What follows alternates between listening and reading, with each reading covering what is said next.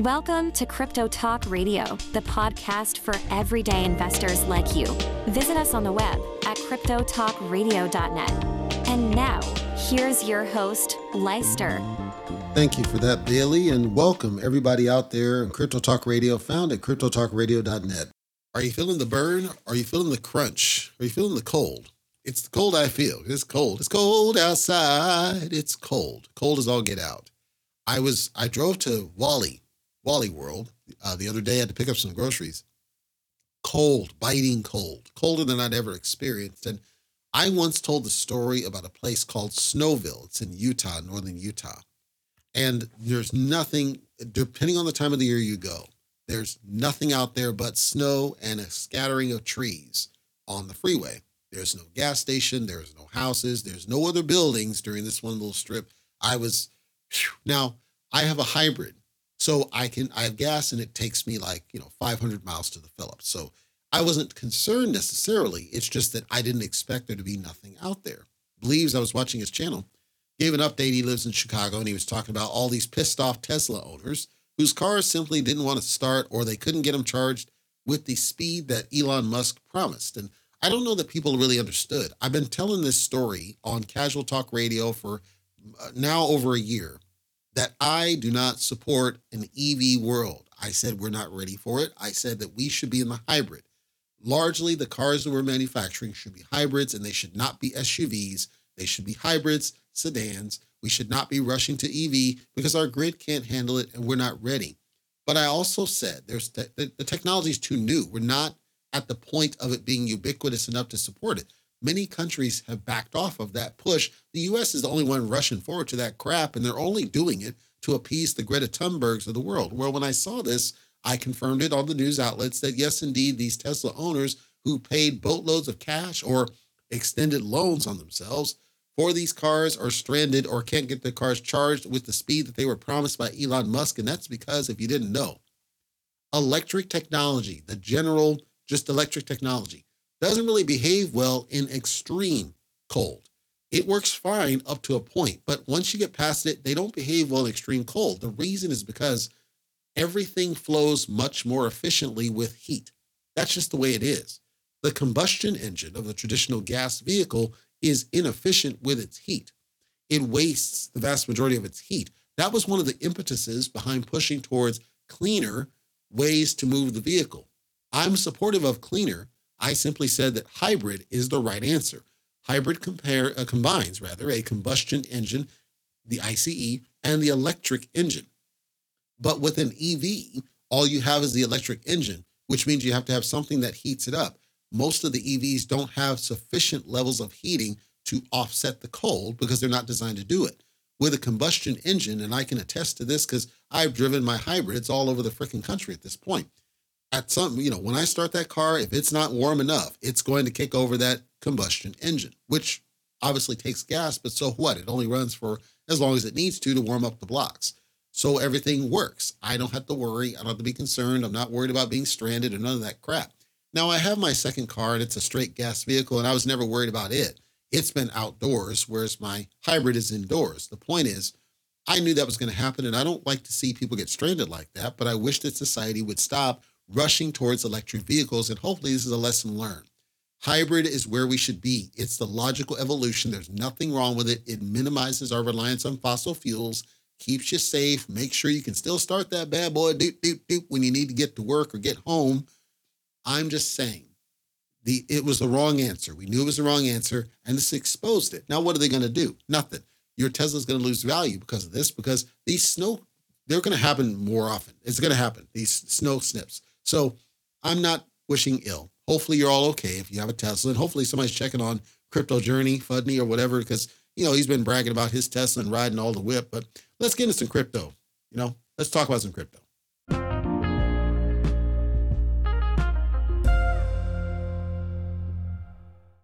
All right, let's spin over to CoinDesk.com and check some numbers so I'm not intentionally trying to piss you off or depress you, but I think it's important that we talk about what happened. And on CoinDesk.com, I'm going to start with Bitcoin because it got the worst of this, and more yet to come, by the way. Zoom out to the month chart. Bitcoin did a major dump beneath a line of resistance, currently trending strongly downward. Many people estimate it's going to go further beneath 40,000. As I record this, it's 41,200-ish, a low of 40,600-ish, and a high of 42,800-ish, 900-ish. High volatility, but trending in the downward direction. And people were speculating that this was strategic. If you recall, and if you're new, by the way, welcome. So you don't know what I'm talking about, that's why I'm going to repeat it.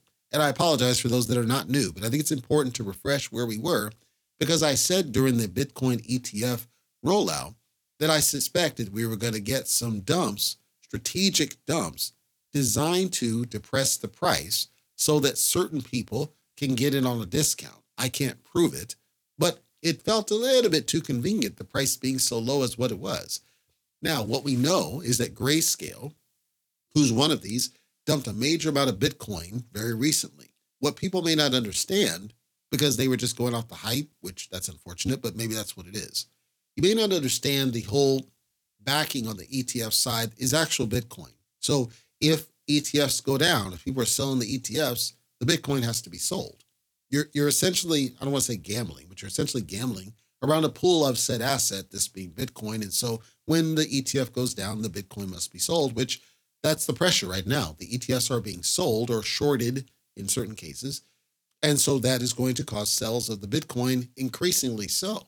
Now, I don't think it's going to last too long, but I warned about volatility. It was going to happen. I warned about potentially people trying to keep the price down.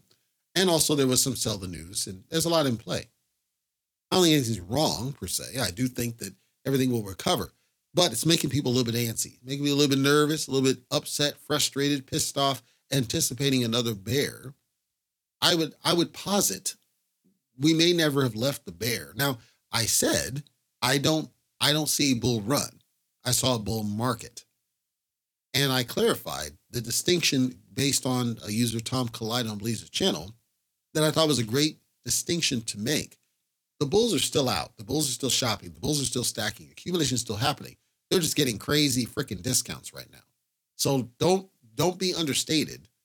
There are certainly volume drops in spots, but overall, the bulls are out shopping. It simply is that there's not a bull run, as I've repeatedly said. That's what you're seeing. You're seeing that the volume's there. They're biting up discounts because there are nervous people out there. There are sketchy people out there. I actually bought some of the Bitcoin ETF, and I was smart enough to do the Fidelity one. You're like, well, why? The Fidelity one, of all of the ones I looked at, seemed like the one that was most predictable in what I suspected it was going to do. Of all the other ones, the Grayscale took an absolute crap. And I never trusted Grayscale. I didn't trust BlackRock. iShares, I'm like, Fidelity just looked like, okay, this is pretty predictable price movement, as in I can almost pinpoint where it's going to go. It's low point that I can foresee. So I bought some, and the price I bought is certainly higher than where it is now, but not by a lot. So I'm like very near the bottom of it. And then I put in an order, a limit order, for it to hit $35 per. And these mother fathers out there, it's like they had it close at $35.70. I'm like, God, you mother fathers. And because I'm like, man, I can almost point at this chart and see exactly where this is going. I love that predictability. I love that it's reliable. From what I can tell, I could get it way off. It may crap down to $10, but the Fidelity one doesn't look like it's trending that far, that fast. Everything seems to have slowed to a crawl. At first, it was like $1, and then it went down to like 50 cents. And then it went down to like 20 cents, and then it went down to 10 cents. And once I hit the 10 cents, traversal, I said, this may be that point that I want to get in and then DCM my way down. So what it's essentially doing is at the point I bought, which is like $40, and then if I can get this 35, I'm like, come on. That'll DCA me to about $38, right? So that's not bad, because if it starts going back up again, I'll have more on the run that I expect is going to happen. When will that happen? I have no freaking clue. I am not a Nostradamus in that regard. I'm simply telling you that sentiment on the Bitcoin side is way down, and people are not really confident in where it's going. On the flip side, though, Ethereum has a slight upward trend, currently hovering at 24.6. A low of 24.25, a high of 25. And I actually stumbled across, and I was going to do a coverage on it. Maybe I'll do it on a different episode, but there's a service called Polymarket.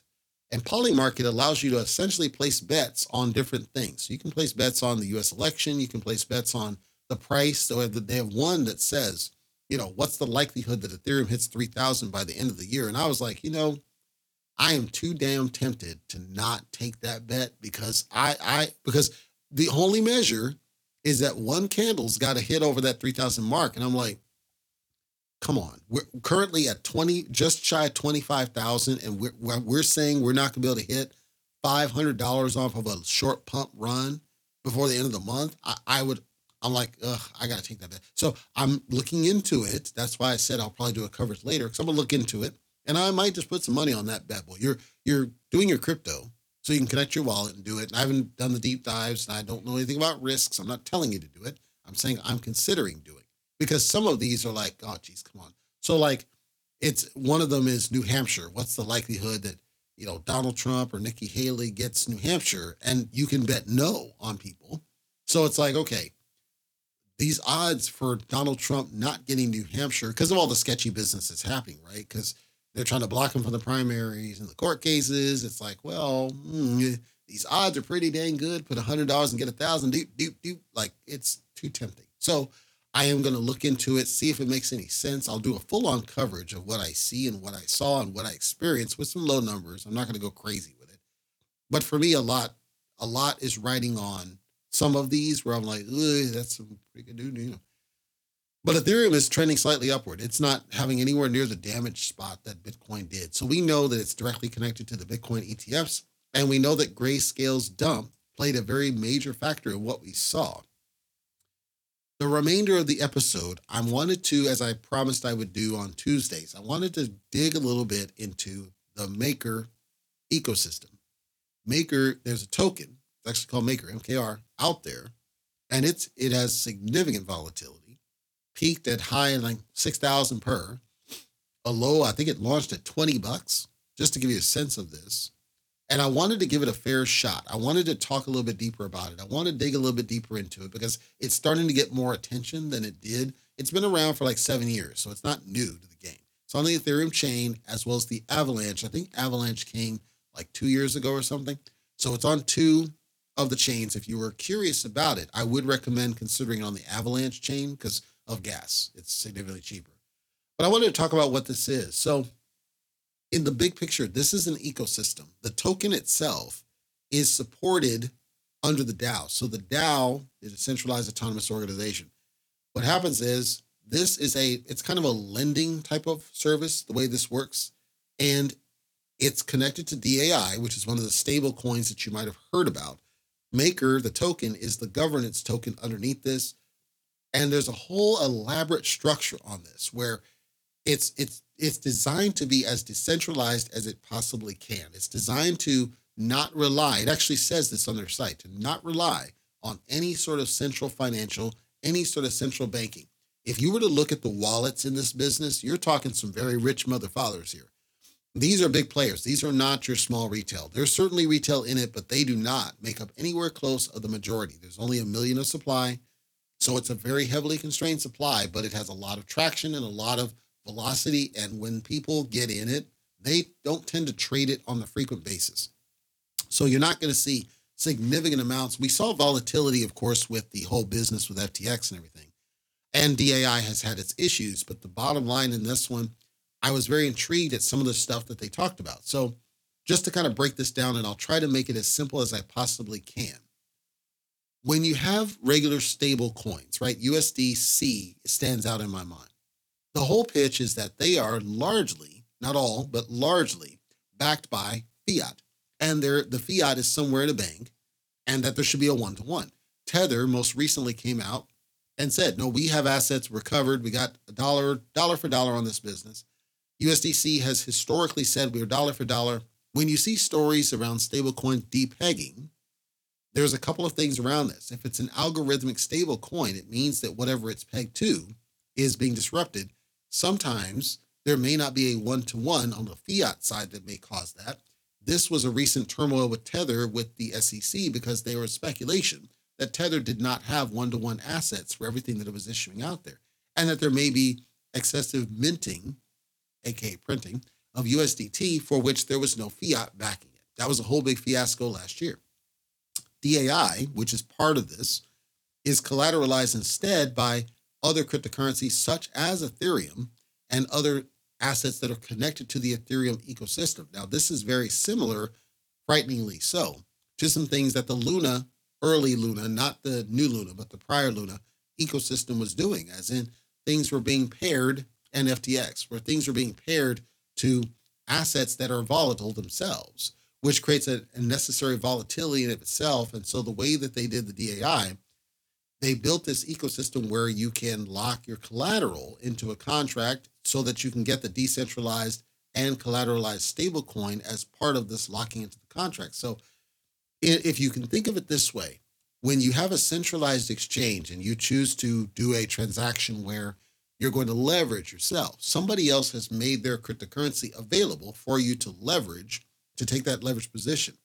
It's a very similar concept, except that there's no centralized exchange in the middle. You're locking it as part of the smart contract, not in the hands of a central exchange. That intrigued me because one of the things the SEC was squawking about is this idea that this middleman is benefiting off of your cryptocurrency and you really don't have any control or management of it. Where in this case, their whole pitch is that no, you don't lose access to what's yours. It's yours and you get the benefits as part of the smart contract, and it's governed by this DAO that's over top of it, and proposals when there's changes has to be voted on, etc. And then the constrained inventory over top of it, and tied to Ethereum and audit and traceability with blockchain technologies that sometimes is lacking elsewise. So when they talk about DAI then, as, okay, what's the benefit here in comparison to all these other ones? What they're talking about is that, well, you don't have to worry about significant price fluctuations with DAI in the way that we're doing it, and you don't have to worry about the fluctuations inherent to other stable coins tied to fiat assets because of the way that it conforms to a stronger asset, that being Ethereum, that is less likely to be significantly disrupted. Obviously, Ethereum was significantly disrupted not that long ago. So that's what it is. They also talk about trading pairs, using DAI as a stable trading pair partner. So when there's a liquidity pool and we need to do some trades between it, the stability of DAI should, in theory, stabilize the trading pair such that trading across is largely, a non-issue. Sometimes that's a problem. If there's one token in a trading pair and it's starting to be unstable, it can cause issues with trading, as in you might get the price impact too high that you may have seen on some of these. That's where that's coming from. In this, they also built a lending and borrowing platform. So this is within the ecosystem, not like a CoinRabbit, but within the ecosystem, basically you can borrow the DAI, collateralize your own assets to do so, and then when you lend your assets out, you can get interest back.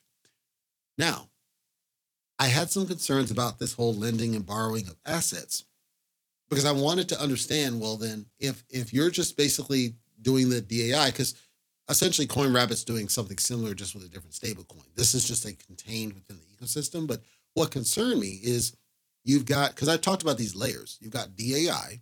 It's allegedly, collateralized by Ethereum. Ethereum is not necessarily stable. It can be heavily volatile, especially with this disruption we see here. And I'm assuming there has to be at least some Bitcoin somewhere in play, perhaps not directly, but maybe indirectly. Well, then how does that disrupt on the lending side? So you say, you're going to borrow 1,000 DAI. I'm just making up a number. You borrow 1,000 DAI. It's pegged to assets at a certain value pair. And then that value gets disrupted by garbage we see with Gary Gensler or what Jim Cramer, whatever. And how does that affect the value of the 1,000? And it seems like what they're saying is that because the DAI is ultimately going to be collateralized by that same Ethereum, it doesn't really matter for the purposes of it, but there's got to be a balance, right? There has to be a balance of the value that you received at the time you took the loan and the present value as transacted. So when you pay back the loan, are you required to pay back more, less? It doesn't really say. It doesn't really go deep into that. It also talks about cross-border. So this goes to like the XRP kind of conversation, and it presents itself as a more secure and more stable option for transacting across borders. That caught my eye as well. And I know that DAI traditionally has been this, but I was really interested in what they had talked about and how they had built in what they had tried to do, at least, where I wanted to kind of dig personally, as in trade. I want to dig a little bit deeper and see what's going on with this. The last part of this that I'll talk about for the purpose of this episode, they actually have a burn. So it as of October anyway, they have a burn. So I said it's a heavily constrained supply already. It's only 1 million tokens. Apparently, when they have these maker tokens used to pay for fees or any penalties, they get burned. Well, and if they're liquidated, right? So sometimes the tokens, part of them might be burned off to cover debts. They may be liquidated. So that goes to the whole Luna business. Now I'm putting the dots together. Is it possible, in my mind, is it possible that this could be a stronger version of what Luna tried to do in the long term? So we're talking over span, because as I saw it, it seems like it was very well thought out, at least if nothing else. And its price stability, general price stability, seems to indicate that there's a strong confidence from wealthy players. We're talking the big time players of a thing. And its price right now is very similar to what you might invest if it was gold or something else. So I did plan to kind of buy into the ecosystem and actually participate. We're talking DAO participate and everything else, and kind of see where this goes, because I was very interested with everything they were describing. I have no idea for the level of risk that we're talking about with this, but it's available on pretty much every exchange possible.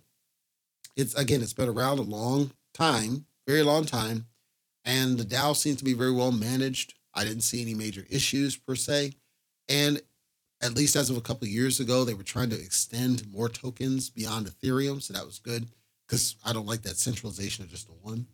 So I'm going to go in and I may do a follow-on and say, here's what I thought about it. Here's what I'm feeling about it. Do I feel good about it? Do I feel not so good about it? Because it looks like they're trying to do a lot. And so I'm going to watch that very closely. MakerDAO, Maker, the token. If you've seen that price, now you understand why it's doing what it's doing, because again, very wealthy people are in this one, and its DAO seems to be very well managed, and there's a lot that it does. There's a lot that it does, and a lot that the Maker token contributes to that ecosystem as a governance token itself. The last part I'll just mention, and this is kind of a selfish thing, but I wanted to call it to attention. This and the evolution of it, if the SHIB team were smart enough, they could learn from this and again, the possibilities are endless, because you think about only 1 million tokens on this one, and it's able to get this level of stability and rich people that believe in it. Bone has 250 million. Okay. So you start doing a burn. So when they talked about doing a burn on Bone, I thought it was kind of nuts. But when I saw this one actually has the burn, and it's a strong burn, as in fees and penalties and that kind of stuff, that's actually a great case. Now, again, assuming the SHIB team's smart, that's a condition. That creates opportunity that Shibarium could leverage, having its own blockchain, which is something that's not here. They're hooking into other, the Ethereum chains, which isn't bad. But remember, again, Ethereum, you lose some control because Ethereum is proof of stake. So you don't really have the level of autonomy that you might want. On the SHIB side, they talked about Shy and all these other ones to maintain some level of autonomy. But I'm hoping they're smart enough to at least take some lessons from what these guys are doing. And geez, the sky's the limit on something like this. Because remember, again, the Maker token started at $22, skyrocketed as high as $6,000. That's with 1 million of supply, and that's with everything that they built. So the possibilities here, I now connect the dots of what Shibarium and the SHIB ecosystem could be, again, assuming they're smart people. That's all I got, and I'm going to follow on this one again, as I said, Maker, because I'm really intrigued by it. That's all I got about that one for the cover. The other piece I wanted to talk about, because I think it's important more than anything else, I was watching some of these other garbage tokens that are showing up, like Troll and Bonk, and Pepe's kind of making a little bit of a resurgence. And I saw this Wee. I thought the Wee and it rug pulled, and there's a Trump 2024. And I warn people, and in January, this is going to early January, this is going to happen. You're going to see a lot of crap show up. And as I'm watching some of this crap, it's like, geez, we're still not getting new money really in there. We're still at the $1.7 trillion on the market cap. It's not like we're getting major amounts of money flowing into cryptocurrency. As I record this, it's down to $1.63 trillion dollars. We actually lost some, but these crap, it means that the same money is flowing into the crap. Well, there was one of them, I forget the name now, but Bleeds mentioned on his channel that he felt might be an inside trade job where it's apparently going to get listed on Binance and all these other ones, but it's getting like, I saw it had like $500 million in market cap, crazy amounts of money thrown in it. Troll pumped at a point, SHIB 2.0 pumped at a point. Troll is pumped. It's pumping right now. My message is just, as I always say, be careful. If you're a gambler, great. That's why I'm going to look at Polymarket, because that's actually acknowledging it's gambling, right? But if you're going to gamble on some of these garbage ones, be careful, please, because I don't know what's going to happen with some of these. We've already had a number of rug pulls show up, obvious rug pulls, blatant rug pulls, and who knows what the future is going to hold. I think the whole Bitcoin ETF has caused a little bit of pause. Like some people are getting a little bit hesitant. That's why so much money flew out. But we're still going to get some crap. We're still going to get garbage because Ethereum's running. And when Ethereum runs and that Solana, because of the bonk business and some of these other ones, they're going to go on runs with these Solana-based tokens. There's going to be some Avalanche token. I guarantee you're going to see tokens spin up on all these crap chains to try to basically have liquidity chasing. And the thing is, if they're new, if people are new, they're not going to get on those chains. They're going to get on Ethereum. So, hey, the saving grace to all of this, the true saving grace to all of this really is if most of the crap goes to some of these other chains, it may lessen the amount of crap that we see on Ethereum. And that I think is a good thing, because I did notice the other day, the freaking gas on Ethereum was going out of control again. It's $70 and I'm like, screw you, bro. So that's the saving grace that I see. Of course, NFTs are going to spike it again. Donald Trump's NFTs, $80 are back in the news. So that's something to look forward to. But again, just be careful, please. Keep a roof over your head, food on your table. Make sure your people are taken care of, because it's going to be a wild ride coming up, I expect, here in 2024. We already are off to a bumpy start, and who knows where it's going to lead. And if Polymarket is wrong, that's going to be a lot of money.